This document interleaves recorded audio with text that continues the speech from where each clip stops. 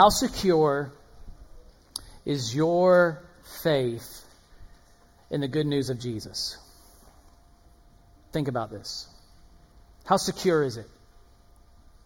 How secure is your understanding of what you've received because of what you know about who Jesus is?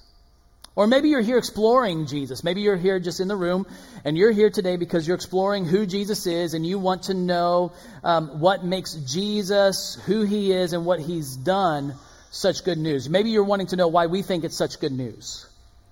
And maybe for you, as you're exploring, maybe you've been confused about this. Or maybe you know someone who's been confused about the good news of Jesus.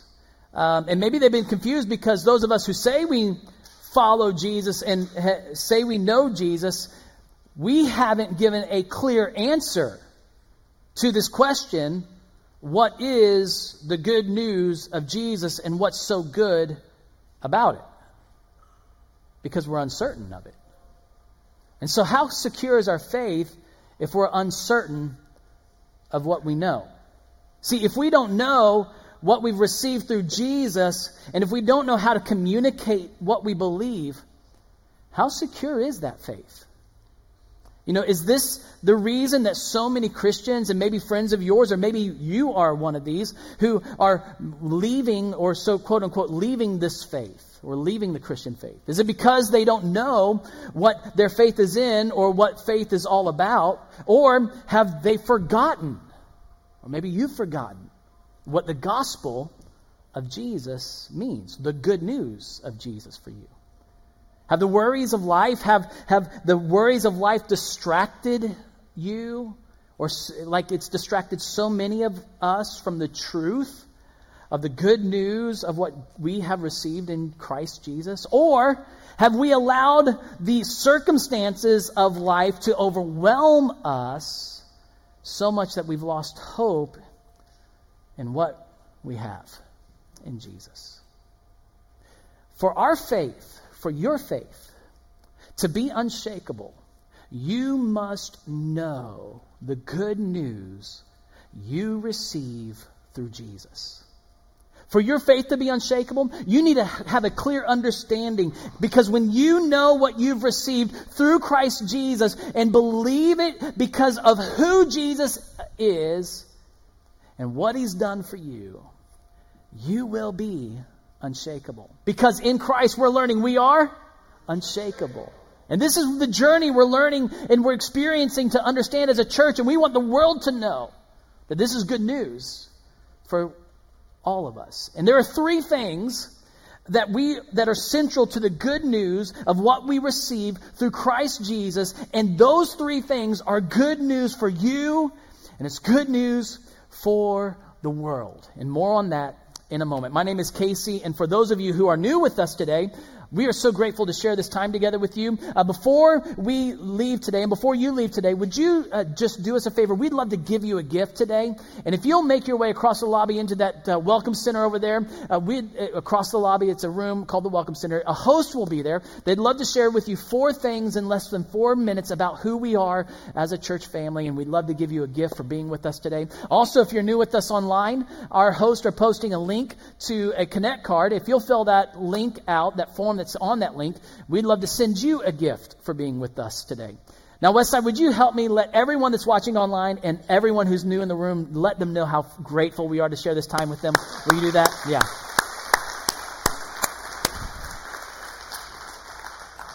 Jesus had one message. It was a message of good news. We call it the gospel. In the Greek language, it was written as this, the evangelion, and this is where we get the word evangel. And this is why we call it evangelism, is because it's the good news. Jesus, his gospel centered around one thing. His gospel centered around one thing. It was the kingdom of God. All 4 Gospels describe this as the one theme of the gospel of Jesus. The good news message was about the kingdom of God. And Luke, the first century author who carefully investigated the accounts of Jesus and what Jesus taught and what he lived and what it was all about, this is what he would record of Jesus saying his message was about. Jesus would say in Luke chapter 4, he would say, I must proclaim the good news of the kingdom of God to the other towns also. And look at this right here, because this is important. Because that is why I was sent. To proclaim the good news. That term, proclaim the good news, in the Greek language is really one word. It's evangelizo. And that's where we get evangelistic. It's to proclaim the good news of the kingdom of God. To be evangelical is to be a proclaimer of good news. And we must understand Jesus' purpose so we understand Jesus' message. You will never understand Jesus' message unless you understand His purpose. His purpose, He came into this world to declare the good news of the kingdom of God, because the kingdom of God was good news. And Jesus came to establish this kingdom. He came to establish God's kingdom by defeating sin. He established God's kingdom by overcoming death and becoming victorious over Satan through His perfect life, through His suffering, and through His death and His resurrection. Jesus was therefore creating out of this a new humanity by inviting people to believe in Him, trusting in His work. And whoever would trust in Jesus as Savior and follow Him as Lord, Jesus would freely give this inheritance of the kingdom of God. This is the good news of that Jesus wants you to receive. This is the good news that Jesus came for the world to receive. That all who would receive this would experience the life of the kingdom of God. But skepticism rises up in many of us.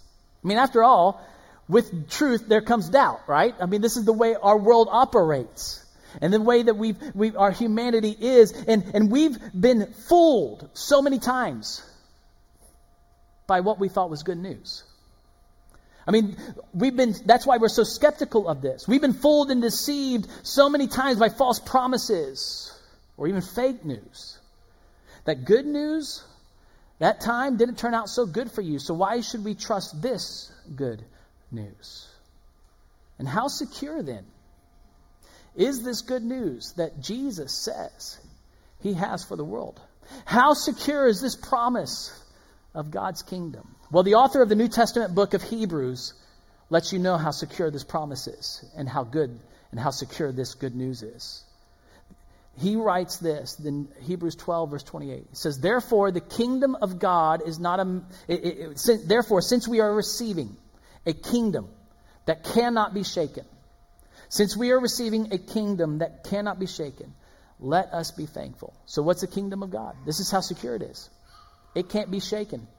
It is so secure. Let us then be thankful and so worship God acceptably with reverence and awe. Now, this is a meaningful verse for our church family, especially in this season as we are in this unshakable generosity season. And in this verse, I want to point out two quick things for you. First of all, this is what the author says. We are receiving a kingdom. And this is a perpetual thing. This is not you have received. It's like 20 years ago you received, or 2 years ago you received, or 2 days ago you received. No, we are continually receiving this. This is not a thing of the past. It is something that Jesus has given, and He's continuing to give. And He's still giving today. So we must receive this and keep on receiving this kingdom. And it's a continual thing. It's received now, and you're going to wake up tomorrow, and you're going to be able to receive it tomorrow. But what then are we receiving? And that's the second thing. We need to see that we are receiving a kingdom that cannot be shaken. We are receiving an unshakable kingdom. This is how secure the promise of God is for you and me. Jesus Christ's promise of the kingdom of God is unshakable.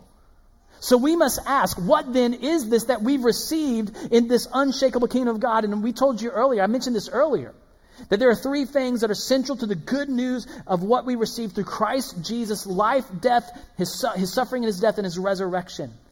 And those three things are good news for the world. And the Apostle Paul would describe it this way in Romans chapter 14, verse 17. He would say, For the kingdom of God is not a matter of eating and drinking, but of righteousness, peace, and joy in the Holy Spirit. Righteousness, peace, and joy in the Holy Spirit. I can't tell you how many times I've read that verse in the many years that I've been following Jesus. And I've read over those three descriptions that Paul so succinctly describes the kingdom of God as. And in all those times I read it, I never saw it until 2020, when the Holy Spirit stopped me as I was reading this verse, and these three words, it's like they leaped out of the page and they landed in my soul. See, this convicted me at the time and it burdened me at the time, all at the same time. It convicted me because, honestly, I wasn't living in God's peace or experiencing God's joy. And 2020 was difficult for you. It was difficult for many people. It was difficult for me.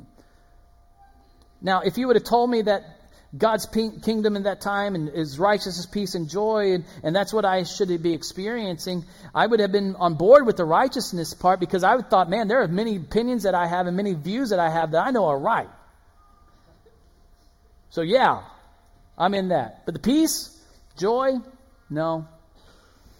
I wanted it. I thought I had it, but I didn't. And while I was being convicted, I was also burdened because I saw Christians in our city. I saw Christians in our church. I saw Christians in America focusing their eyes on the wrong thing instead of seeing the kingdom thing. And when Paul's writing this to the church in Rome, he's trying to get their eyes off of the wrong thing. See, there were disputes amongst many of this first century Christian world as to what foods were clean or unclean and permittable to eat, in other words, or what foods were unclean and they were forbidden to eat. And Paul replies that the kingdom of God is not a matter of eating and drinking. That's not what the kingdom of God is about. All these little disputes. It's not about that. It's about righteousness, peace, and joy. See, it's not about all of these rules or these little regulations that you're so caught up in. And now, for some of us, maybe that's what the kingdom of God has been for you. Maybe the kingdom of God has been rules and regulations. Maybe the kingdom of God has been this. Maybe you've made the kingdom of God about rules or regulations, or someone else has made the kingdom of God about rules and regulations. And if you think that's what God's kingdom is all about, Paul's got good news for you in what Jesus Christ's work is for you. See, the kingdom of God is not about those rules and regulations. It's not a matter of eating and drinking and what you're permitted to do. It's about righteousness, peace, and joy in the Holy Spirit. That is the good news of the unshakable kingdom of God, that you can receive Christ's righteousness. You can receive Jesus Christ's righteousness. You can receive Jesus Christ's peace. And you can receive Jesus Christ's joy through the Holy Spirit, who is given to you through the new life that you have received, not by following rules and regulations, by putting your faith only in Christ. This is the good news. Everyone needs to know about the kingdom of God. The kingdom of God. And that means this about the kingdom of God. See, nothing can destroy God's kingdom. Nothing can destroy God's righteousness in you. Nothing can destroy or should destroy God's peace in you. And nothing can destroy or should destroy God's joy in you.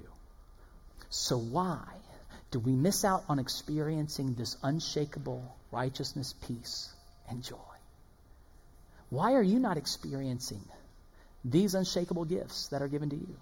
Maybe it's because you just truly don't know or truly understand or believe what you've received in Christ Jesus. And if we don't know what we've received, how can we enjoy what we've been given? Think about that. If you don't know what you've received, how can you enjoy what you've been given? And we're going to fix that. We're going to look at what we receive in God's kingdom, and that's going to empower us to do something too.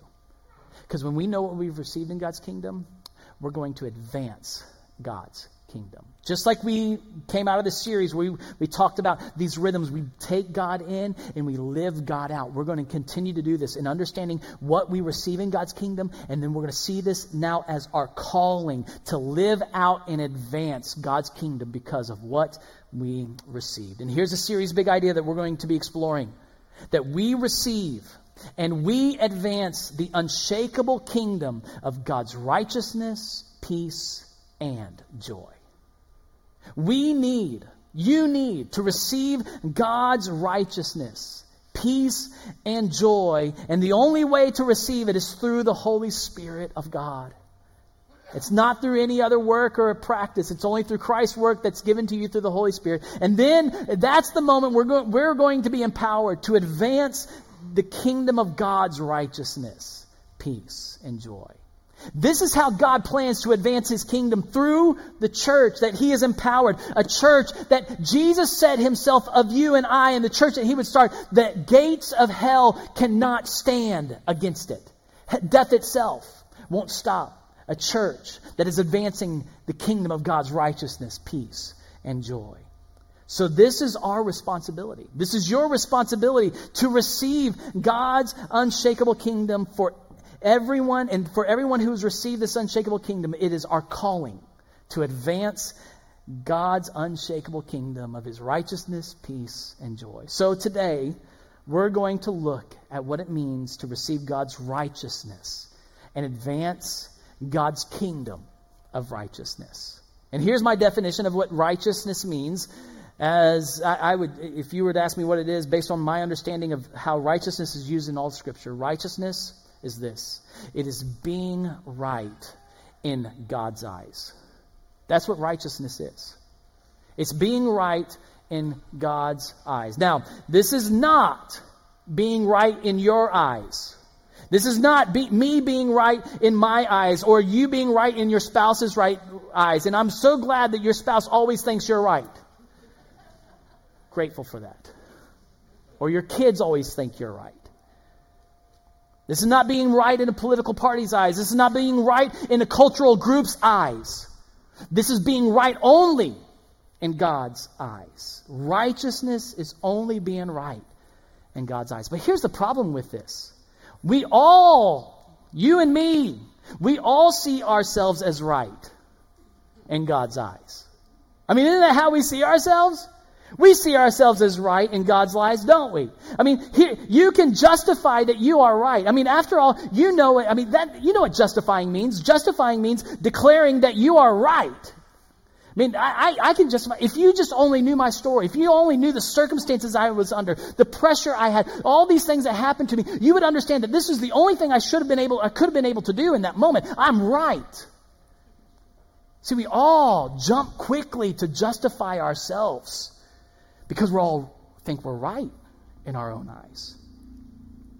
But ironically, we can easily and so quickly jump to judging someone else's actions as not righteous or unrighteous. You know, if they could only see my actions, then they would see I'm right. But we never look at theirs circumstances to do this. But our own righteousness in God's eyes is not what we see in our eyes. And we need to understand this about ourselves. See, being right in our righteousness is not being right in our eyes. It's being right only in God's eyes. Scripture tells us clearly this. And it shows us something different. Isaiah, the prophet Isaiah, tells the nation of Israel how God sees all of humanity. He writes this, all of us have become like one who is unclean, and all our righteous acts are like filthy rags. You know what you do with filthy rags? You don't touch it. You don't pick up a filthy rag. You get rid of it. You destroy it. See, no one touches those things. And here's the reality. All of my right living, all of your right living, all your rightness, all your right views, all of your right opinions, all of those things that you think you are right in your own eyes, or other people might think you are right in your own eyes, or however that may look like for you. All of your rightness in God's eyes is filthy to Him. See, what you think is right in your eyes is disgusting to God. See, on my best day, even your best day, my efforts to be right with God are disgusting to Him. I can strive to follow all the rules and regulations to be right with God, and I will never be righteous because outside of Christ, I cannot be righteous because I have a sin-cursed heart. And that's what we are because we're human. We are sin-cursed, and our hearts are impure. And even though we think we're right in our own eyes, and someone else thinks they are right in their eyes, or they think we are right in their eyes, we are not right in God's eyes. And look what Paul tells the church in Rome. He actually quotes Ecclesiastes 7 verse 20, and he's telling the Romans about the gospel. He's opening up these pages and he's writing these words down to tell them about the power of the good news of God. It's the power to save. But first he has to inform them of the bad news. And he says, there is no one righteous. Not even one. You know, that's the bad news. You, with all humanity. And in that day and age, he's like, you Israel, or you Jews living in Rome, you and all of those other people, you're not even righteous. All those people you're pointing the finger at and judging quickly, by the way, in your best day, you're with them all. You're all unrighteous. We're all unrighteous. That's the bad news. In your rightness, you're not right with God. And then he goes on in verse 20, therefore no one will be declared righteous in God's sight by the works of the law. Rather, through the law, we become conscious of our sin. In other words, the Old Testament law that God gave through Moses informs us that we are sinners. It helps us see where we fall short. It shows us where we don't measure up to God's standards. And then he writes about the good news in verse 21. But apart from the law, the righteousness of God has been made known, to which the law and prophets testify. This righteousness is given through faith in Jesus Christ to all who believe. Now, did you catch the pattern here? That no one is righteous, and that means no one is right in God's eyes. But there's one who is, Jesus Christ. See, no one in humanity has been righteous except Jesus, because Jesus was fully God and fully human. The good news is that righteousness is given through faith in Jesus Christ to all who believe. Not to all who believe in their own rightness or their own right way of living. Not to all who believe in a different religious opinion of what their right way of living is. Only to all who believe in Jesus. Those will be given righteousness. See, to receive Jesus Christ is to receive Jesus Christ's righteousness. Following rules and regulations doesn't make one righteous.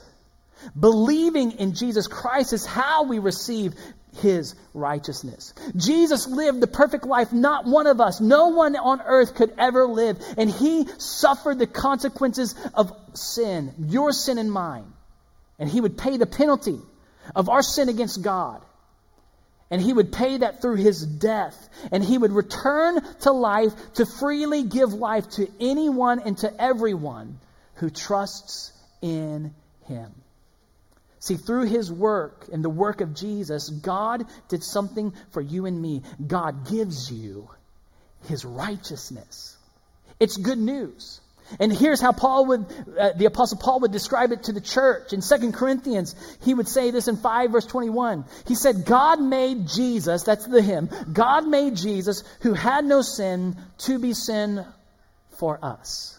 So that in Him we might become, look at this, the righteousness of God. In Christ, you become the righteousness of God. And nothing can take that away from you. Because when your faith is in Christ, you are unshakable and your righteousness is unshakable. And when you're in Christ, through faith in Christ, you received this kingdom of righteousness. See, in Christ, you are right in God's eyes. This is a powerful understanding to know. In Christ, you are right in God's eyes. God doesn't see you in the filthy, disgusting unrighteousness, because when you are in Christ, you have been transformed. You are a new humanity, and you are now enveloped in Christ's righteousness. That's the good news of being in Christ Jesus. So how then do we stay in this? How do we stand in this and receive Christ's righteousness? Because it's a kingdom we are what? Receiving. It's not just something we've received one time. We are continuing to receive this. Well, here's what my encouragement is to you. We put on Jesus Christ's righteousness and stand before God in His righteousness, not our unrighteousness. We stand. We put on Christ Jesus' righteousness and stand before God in Christ Jesus' righteousness. And we realize and we know that we don't stand in our righteousness. And that is amazing news for you. That's great news for me. We need to understand what we have received in Christ Jesus so we can continually, every day that you wake up, you can put on and live in the truth of who you are in Christ because of what His righteousness is and means for you, that you now are right with God. And here's what the Apostle Paul would remind the Ephesians about this truth, a truth that he taught them when he taught them the gospel. He would say this in Ephesians 4, verse 22. He would say, you were taught with regard to your former way of life to put off. I want you to circle those two words, put off. It's important.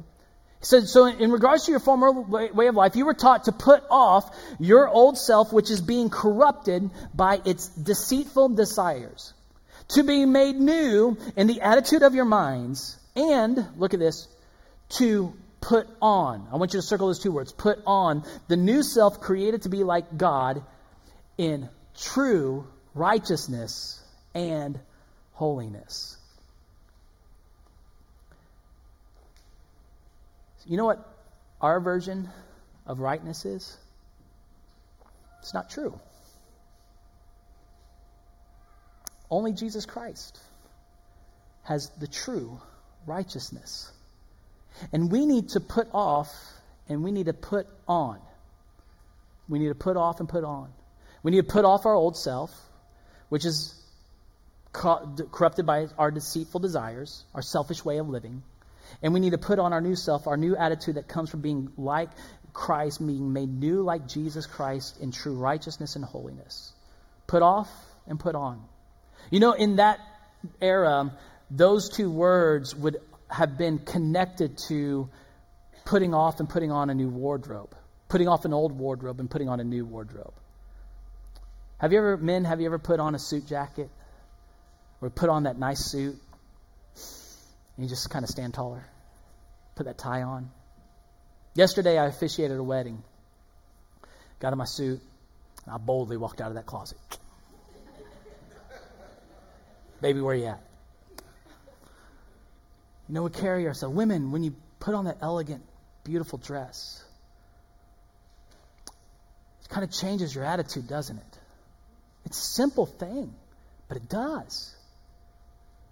You talk differently. You present yourself differently.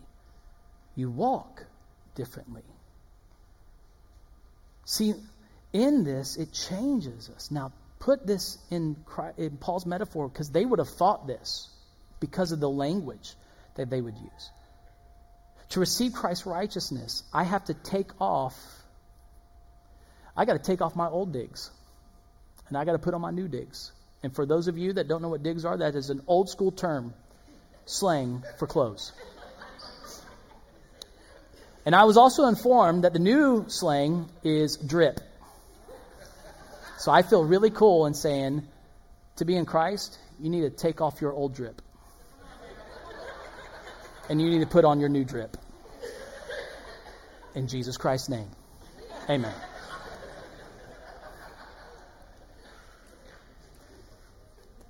But this is the reality. How many of us are doing that? Because when you put on Christ's righteousness, you know what happens? You're now empowered to live differently.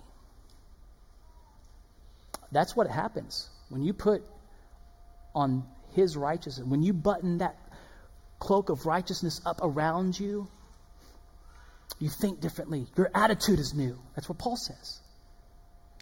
But in order to do that, you got to take off those sinful, deceptive ideas and ways of life that are being corrupted. You put on this new righteousness that you receive through this new garment of his perfection. Think about that. I'm putting on the garment of his perfection. And that means now I take off my old ways of living and my old, or the culture's ways of living, and I put on I put on his righteousness after I take off these deceitful ways. I put on this garment, this new way of thinking about myself, this new way that leads me to live in a new way. See, I live and behave differently now because I stand in the righteousness of Christ Jesus. And to stand in Christ's righteousness means that when God looks at you,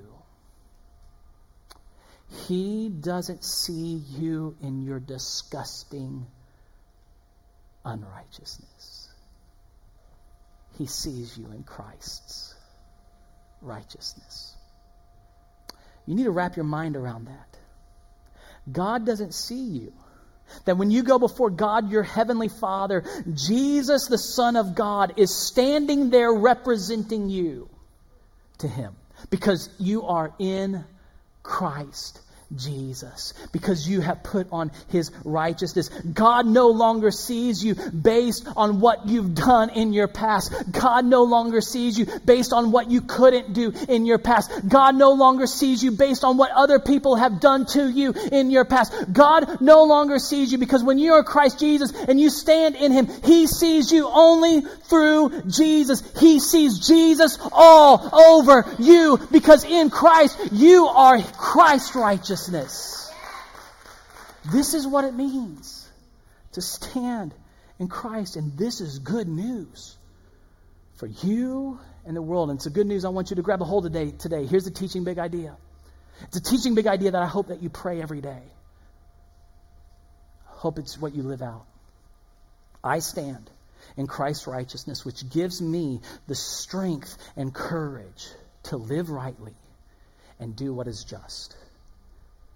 We receive this righteousness by faith, and now we are clothed in Christ's righteousness that empowers us and encourages us to abandon our old ways of living and live differently now because we are now in Christ. And this means that we live rightly in this world by doing what is right, and we do what is just. And this is how we advance the kingdom. This is how we participate in advancing God's unshakable kingdom. We live out righteousness by living rightly. And we do what is just. And all throughout Scripture, God's righteousness it has a companion of God's justice. God's justice and his righteousness are companions to each other. God proved his righteousness by serving justice and judgment and on all sin through Jesus' life, suffering, and death. And only God is just, and only God is righteous. See, God served justice on all sin for all of time through Jesus' suffering and Jesus' death. The purpose of Jesus was to take upon himself the punishment for all sin. That's why justice is served on all sin in him. And the purpose of Jesus was to serve that punishment. And listen to me, church. It's not the church's purpose to punish sin. Feel the weight of that? Because many people think that's what we do. Maybe it's because it's what we've done.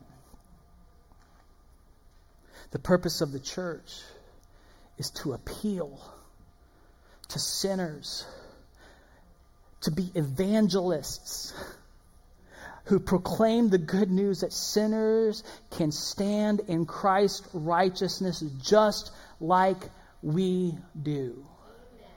And it's the church who proclaims this good news to each other that we can live in Christ's righteousness. Now, does this mean we tolerate sin? No.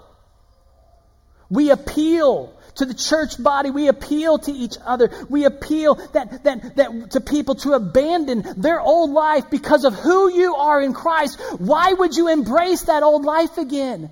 Take those old garments off. Embrace your new life in Christ. Because don't be corrupted by those deceitful desires. That we appeal to one another because of Christ's work for us.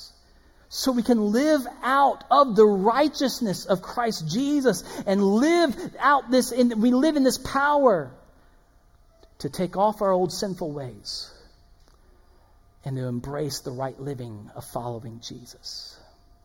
See, only standing in Jesus Christ's righteousness, because He served justice on all my sin, is the only way I am empowered and I have the courage to live rightly. And to live rightly is to do what is right in God's eyes.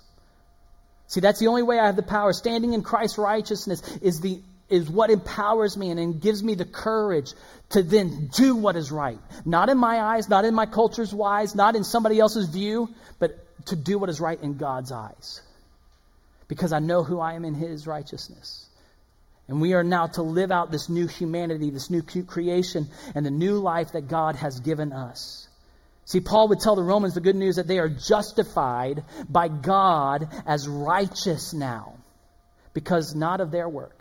It's not because of the circumstances you're in.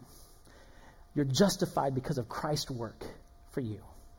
And Paul tells them what this means, that they're no longer slaves to sin. Sin is no longer your master anymore. Because Jesus ransomed you. He emancipated you. He paid for your freedom as a slave to sin. And this is what Paul says next in Romans 6:18. He says, you have been set free from sin and have become slaves to righteousness. Because you've been justified, you've now been set free to live rightly, to do what is right in God's eyes. See, God's justice on sin sets you free from sin and empowers you to live right in God's eyes. See, righteousness is always tied to justice. To live rightly, we must then do what is just. But many of us have a wrong view of what justice is. And there are many Christians who pursue justice in the wrong way. See, many think that Christian justice and biblical justice is punishing the wrongdoer. That's not justice. That's punishment. To do what is just is this: to do what is right for people who have been wronged. That's justice that we are responsible for.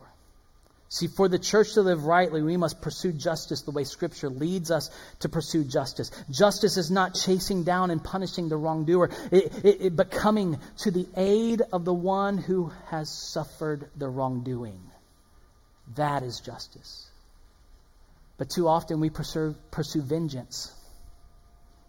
We don't pursue justice. And God is clear in Scripture, all throughout Scripture, He is clear that vengeance belongs only to Him. We are to pursue carrying out justice for those who have been wronged. We pursue justice when we can't come to the aid of those who have been oppressed and wronged. And when we do this, our righteous acts of justice, but coming to their aid, will point out the injustice and sin of the wrongdoer. But too often, we're pointing our finger at the wrongdoer, and we're not even willing to lift up a finger to help the one who was wronged. And we then become wrong. That's where we go wrong. We're not doing what is right for the people who have suffered injustice. See, the version of Christianity that turned the world upside down was because the church knew who they were in Christ's righteousness. They stood in Christ's righteousness. And they were strengthened and had the courage to do what is right and do what is just. They came to the aid of widows who were oppressed. They came to the aid of orphans who were cast off. They would come to the aid of the foreigner who was oppressed. and the world was turned upside down. Listen to how James says it. Religion that God our Father accepts as pure and faultless is this: to look after orphans and widows in their distress, and to keep oneself from being polluted by the world. See the righteousness and justice coming together here. Righteousness and justice working together. In righteousness, we keep ourselves pure and from being polluted by the deceitful ways of the world around us. And we then act out justly by coming to the aid of the orphans and widows in their distress. And then in chapter 2, verse 3, he says, if you show special attention to the man wearing fine clothes and say, here's a good seat for you, but say to the poor man, you stand there or sit there on the floor by my feet, have you not discriminated among yourselves and become judges with evil thoughts? If I could say it differently, have you not become judges with selfish thoughts? Because it's our selfishness that opens the door for evil. If you really keep the royal law found in Scripture, love your neighbor as yourself, you are doing right. But if you show favoritism, you sin and are convicted by the law as lawbreakers. Because you know what favoritism is? Injustice. It's not living in Christ's righteousness. To love our neighbor as Jesus has loved us and rescued us and come to our aid. That is what's right in God's eyes. And what would it look like if the world saw a church standing in the righteousness of God, an unshakable righteousness, knowing who we are in Christ, and nobody's opinion would change that about who we are? And we would go and we would live out and do what is right. Not in my eyes or your eyes or a culture's eyes, but we would do what's right in God's eyes. And then we would do what is just. I believe God, through the church, could radically advance His kingdom. See, the kingdom of God advances when we live rightly and carry out God's justice, because we stand clothed in Christ's righteousness. I want to end today by praying with one another. And then we're going to sing and celebrate who we are in Christ together. So will you stand? And we're going to ask you to boldly have courage to do this, to pray this prayer over one another. For those online, we want you to do this. If you're in the room and you don't want to participate in this, just tell the person not today and we'll respect that. But this is what I want you to pray.